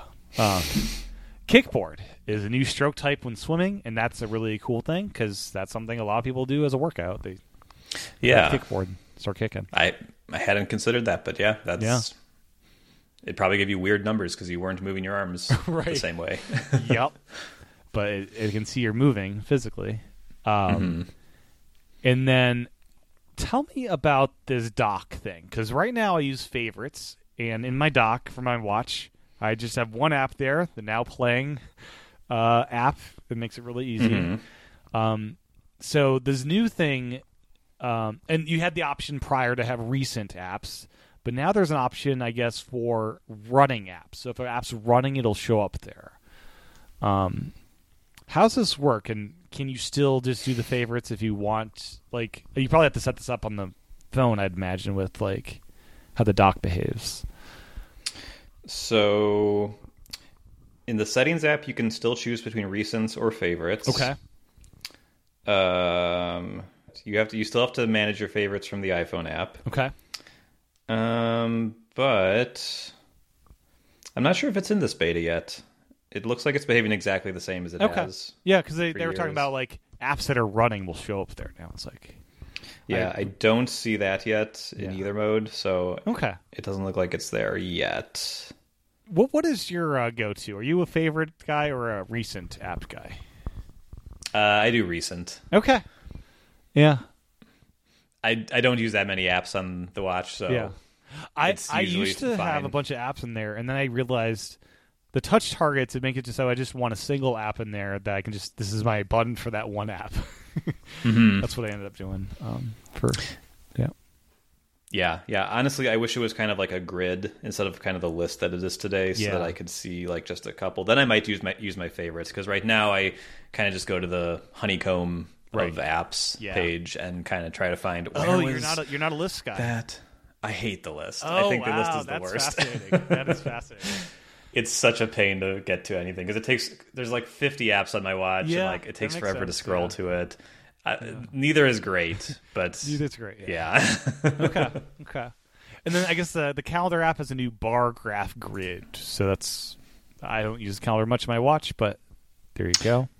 Me neither, but good for I'm a Fantastical guy, so I do not know what the official app's doing. Yeah, and then we're getting AFib history, and then the other one I think is kind of just like marketing voodoo, the sleep stages. I've listened to a lot of health podcasts, and basically the metrics that we're getting on our wrist, unless Apple has some wildly better stuff, it really is just a crapshoot if you're in REM or whatever, and it's like understanding how long you're in bed and kind of sleeping in general is good, but the stages I'm not completely on board with being a real thing as far as the data we're gathering being enough to do a good job with that. So we'll see. Yes, sleep tracking is always kind of a weird thing because like I don't know what I'm supposed to do with the data.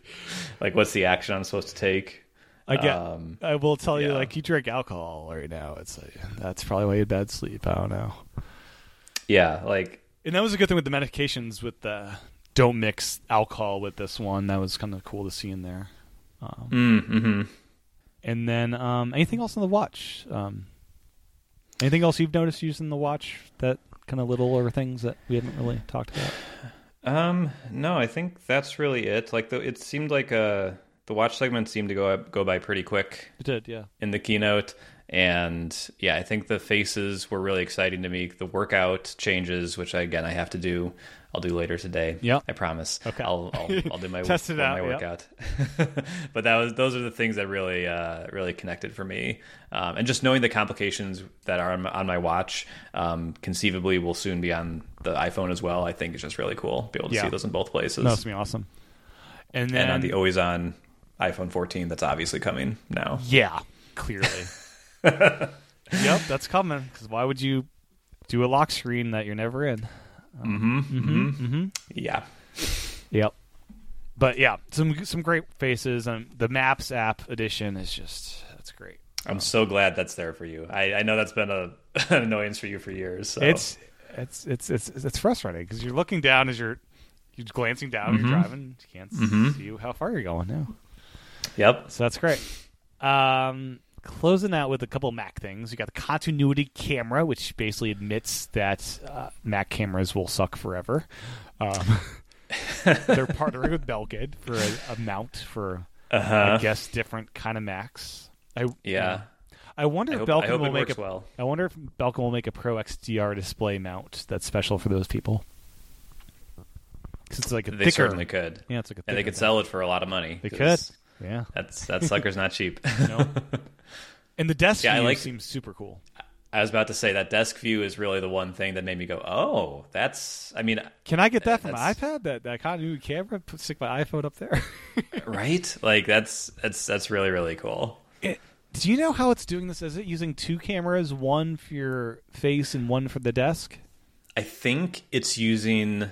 Well, it's actually a good question. It said it's using ultra-wide, but I don't know if it's using that plus a different camera.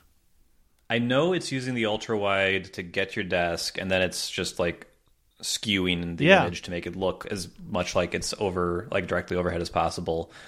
I assumed they were using the main camera for the normal video of your face. Yeah. But does it have center stage? Because if it has center stage, then that would imply it's using the ultra-wide for that as well. I don't know if that's a separate mode, though. I forget how they demoed that. But I would like desk mode for my iPad using the ultra-wide on my iPad. I don't know if the camera's good enough, the ultra-wide center stage thing on my iPad to do that, though. Probably not. But maybe. I mean, it seems like the ultra-wide for the center stage is super wide and more so than the one in the back, but I might be wrong. Yeah, I don't know. But it's a good feature. The couple companies that make apps that do that today, I'm sure, are not happy about it. Probably not. But yeah, I was really surprised to see Apple just basically duct tape two of their devices together. It's great. It's like I was shocked. We're admitting we're really not great at this. Especially after all it's this, a cool feature. Yeah, but especially after all the studio display. Stuff. Well, yeah, the studio display, the whole thing there was like your display and the camera are integrated. You don't have to have the stupid thing on top. And now they're like, here's a 7-inch iPhone on top of your... Yeah. and you're going to do this for very specific uses because you're not just going to have your iPhone up there at all times. Yeah. Unless they're saying, don't trade in your iPhone. Keep your old iPhone for your Mac. Well, I mean, based on how they advertise iPhone prices as... the trade-in price, right? It's like they definitely want you to trade in that iPhone. Yeah. And the handoff, I don't know, seems cool as well with FaceTime. Ooh, what was the handoff? So if you're on like FaceTime call on your iPhone, you walk next to your iPad or Mac, it'll like say you want to use transfer it over here, and you can do that now. Oh, that'd be great. Yeah. So because I often, if I'm taking like a call around the house, I'll answer on my iPhone, but it would be great to okay, let me go to my computer, and then I could switch over to that. I want to see if it works with the watch. I have a FaceTime audio call on the watch. I transfer it to my Mac with the video. That'd be neat. I bet you it would work. Yeah, that'd be cool. I hope that happens because I'd have to test that, but based on how most handoff stuff works, I'm going to guess that would probably work. We'll see. That could be cool. We'll see. Reminders got a lot of love. I don't know much about it quite yet, and I don't really use reminders. You're probably the same. Same. Yeah. And then the last thing, we got new hardware. We got this very weird MacBook Pro with a touch bar still. That thing's still alive. Yeah. It's got an M2 chip, and not much else has changed. I'm still puzzled by the existence of that computer at all. Yeah. But it's bizarre, especially with this MacBook Air, which looks amazing. Yeah, I mean, it was an issue last year where the MacBook Air and the 13-inch MacBook Pro were basically the exact same thing, but the Pro was worse and had fans. Yeah. But my work computer, my work issued computer is a 13-inch MacBook Pro, an M1. Yeah. And a year ago, my personal computer was an M1 MacBook Air. So I had the two computers. I had them, one for my personal, one for work. And I benchmarked the hell out of them. Yeah. And I saw no evidence, even in my longest running processes, that the Pro was any faster, that those fans were doing anything to you need to work performance. in the Sahara Desert to see the difference. I guess so. But I was I don't know why this exists now. And now especially, why does it exist when the new Air is also a much better... Yeah, it's got a bigger, better screen. It's got MagSafe and two... How many ports does that MacBook Pro have? Does it just have two? Still two. Two so USB-C. You have more ports with the Air now. Or two Thunderbolt. Yeah. It's cheap. Is it cheaper by $100? It's $100 cheaper, yeah. Why is it cheaper? I don't know. That touch Maybe bar. the RAM is different. I know the storage, the default storage.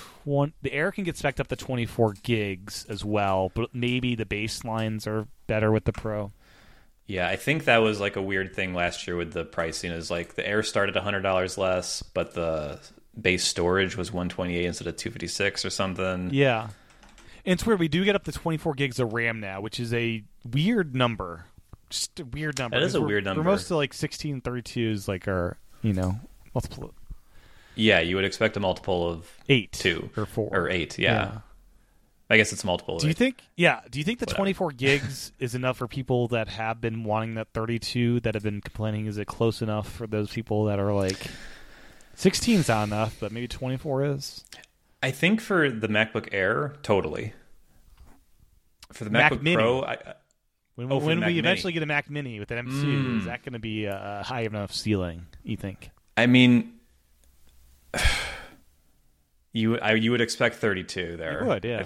I think you're right. I mean, I assume it'll be 24 there as well. I don't see why unless it would we be get more. a Mac Mini Pro, M2 Pro or something at some point. I don't know. We'll see.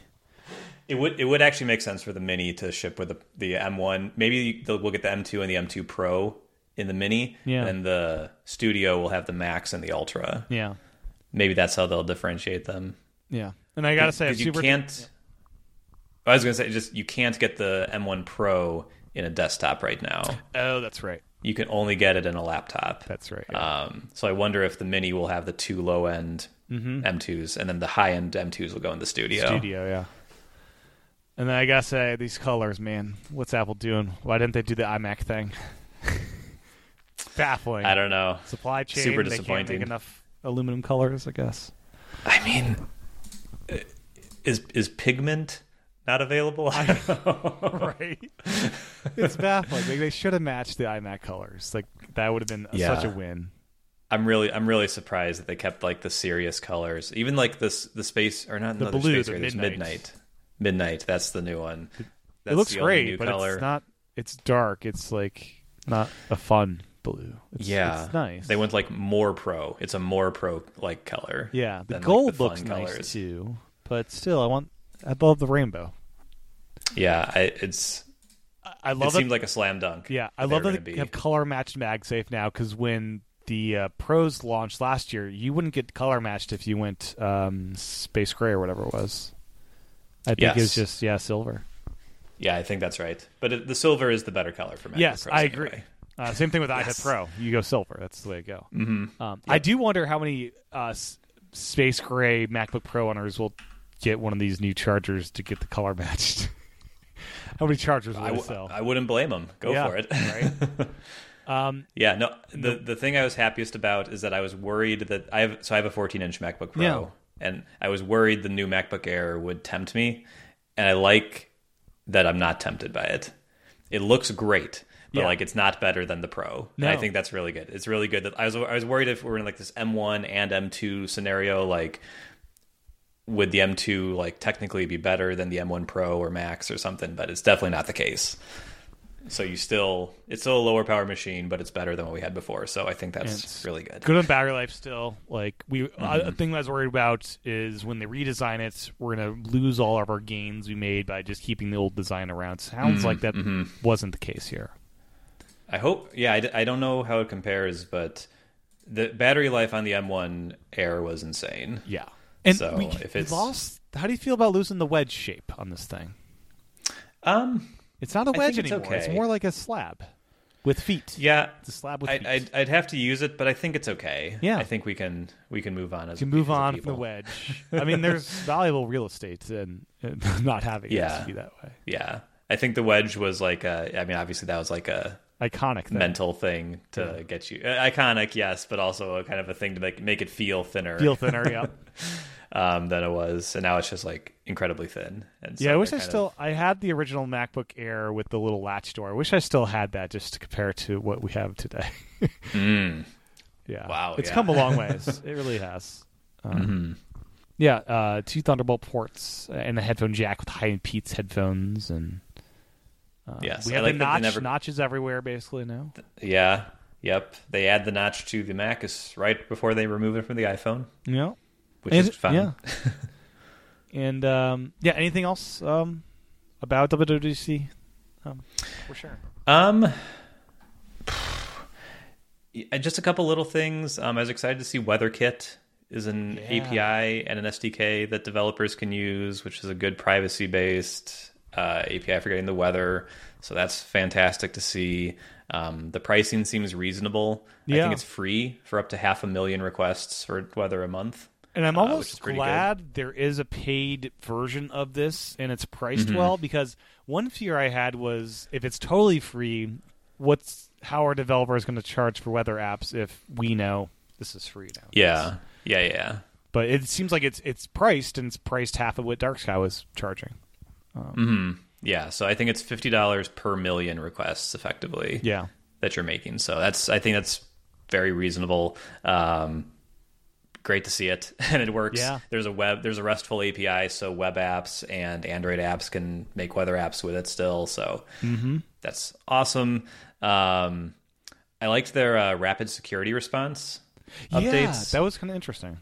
So they can push updates to all their devices, all their operating systems, I think, without needing you to restart, without needing you to opt into them, which is good. So if there's a security update, you can just have it and not like have to do a reboot or whatever. So that's good. I think Android has a similar thing, but it's just good to be able to get those security updates out without hoping your users opt in to them. How is dual booting a Mac still even possible? Like if you wanted to install the beta through a external hard drive, is that a thing? I think it is. I haven't done it in a while. Maybe I should try it on this. I think you can still do the thing where you hold Option or whatever when you're booting and select your boot drive. Right. Yeah. I should check 9to5Mac. 9to5Mac every year, like clockwork, has a how to install the Mac OS beta on a external or on an SSD. Yeah. So they'll probably have it this year if it is possible. Right. Yeah. Yeah. It was a really good show. I mean, it was a good show. So much in there. It was definitely a good show. It felt if I could generalize, I think it felt similar to whatever year they did iOS 8. Yeah. Where there were a whole bunch of third-party keyboards. I think that was third-party keyboards. That was when we got the share sheet, because before that you only had every whenever you shared, it would be the exact same sheet. No third-party apps were allowed in there. Like Twitter and Facebook were there because you used to be able to sign into your Twitter and Facebook accounts in iOS, which was a weird time. You wouldn't believe it, but it happened. But just all these things that we'd been asking for a long time, and some of which we thought maybe we would never get. Right. Just all happened. So, we're in the post WWDC high, and everything feels good right now, and we'll start to use the betas, and things will be messy here and there. And now that we have multi-window on the iPad and we have external displays, now we're going to have new things we want. Yes. But that's just the nature. Well, it's next year are we getting 2 external displays on iPad or? Yeah, right. So there's always more things to want, but it definitely feels like a good set of updates. Maybe not for the Mac. The Mac seems fine, right? But for the iPad especially, and I think some of the iPhone stuff, I think people will really, really appreciate. So I think that it seems like it's a pretty good year for updates. Yeah, and we didn't mention the Files app. Major overhaul with what you can do in there now. You can change file extensions and all sorts of. It's much more findery than it used to be. It's getting there. Yeah, I heard through a birdie that you should definitely check out the Files app because there's more there than you might think in this update. So it sounds pretty good. Yeah, and the across system undo redo and Files, photos, and count there's. And if you select, so the context menus too, if you select multiple things, it's a different context menu. We mentioned that briefly earlier. And just all sorts of great things. Toolbar customizations. I'm excited. Yeah, it's super great. Like I said, everything in my life besides my Mac is on the beta right now. So. Yeah. And we've on this call for an hour and a half plus, and this beta has not crashed or rebooted once. So that's a good thing. Yes. I wasn't brave enough, but I'm glad that you were, and it's surviving. Yeah. I wonder how warm this thing is. It's very warm. It's plugged in the power and running a display, so yeah. So this is a lot of fun. I always enjoy doing this, and Where can people find your awesome videos that you've been putting out these days? Yeah, I'm putting most of my work into YouTube these days, and so I've got a channel called A Better Computer that you can check out, and it's exactly what it sounds like, just about finding ways to use your computer better. So it's basically an all good news channel. Only talk about things that I think you should check out, whether it's software, hardware, or whatever. So not an Apple devoted channel, but it's very Apple-y, just based on what I actually use. So that's probably the best place to check me out. Very cool. Well, thank you, Matt, for your time. This has been such a fun chat, and it's fun kind of going through this stuff after the high of yesterday. Yes, we'll do it again next year. It's a tradition at this point, I think. Yes, sounds great. Well, that was my discussion with Matt all about WWDC. Make sure to check out his website at birchtree.me and watch his awesome videos over on YouTube. As a reminder, you can support the podcast by downloading this episode's sponsor, Agenda. Learn more at agenda.com. My thanks once again to Agenda for sponsoring this episode. You can get episodes early at patreon.com/iPadPros or by subscribing in Apple Podcasts. My thanks to everyone that supports the show at either of those places. And with that, I'll talk to everyone again real soon.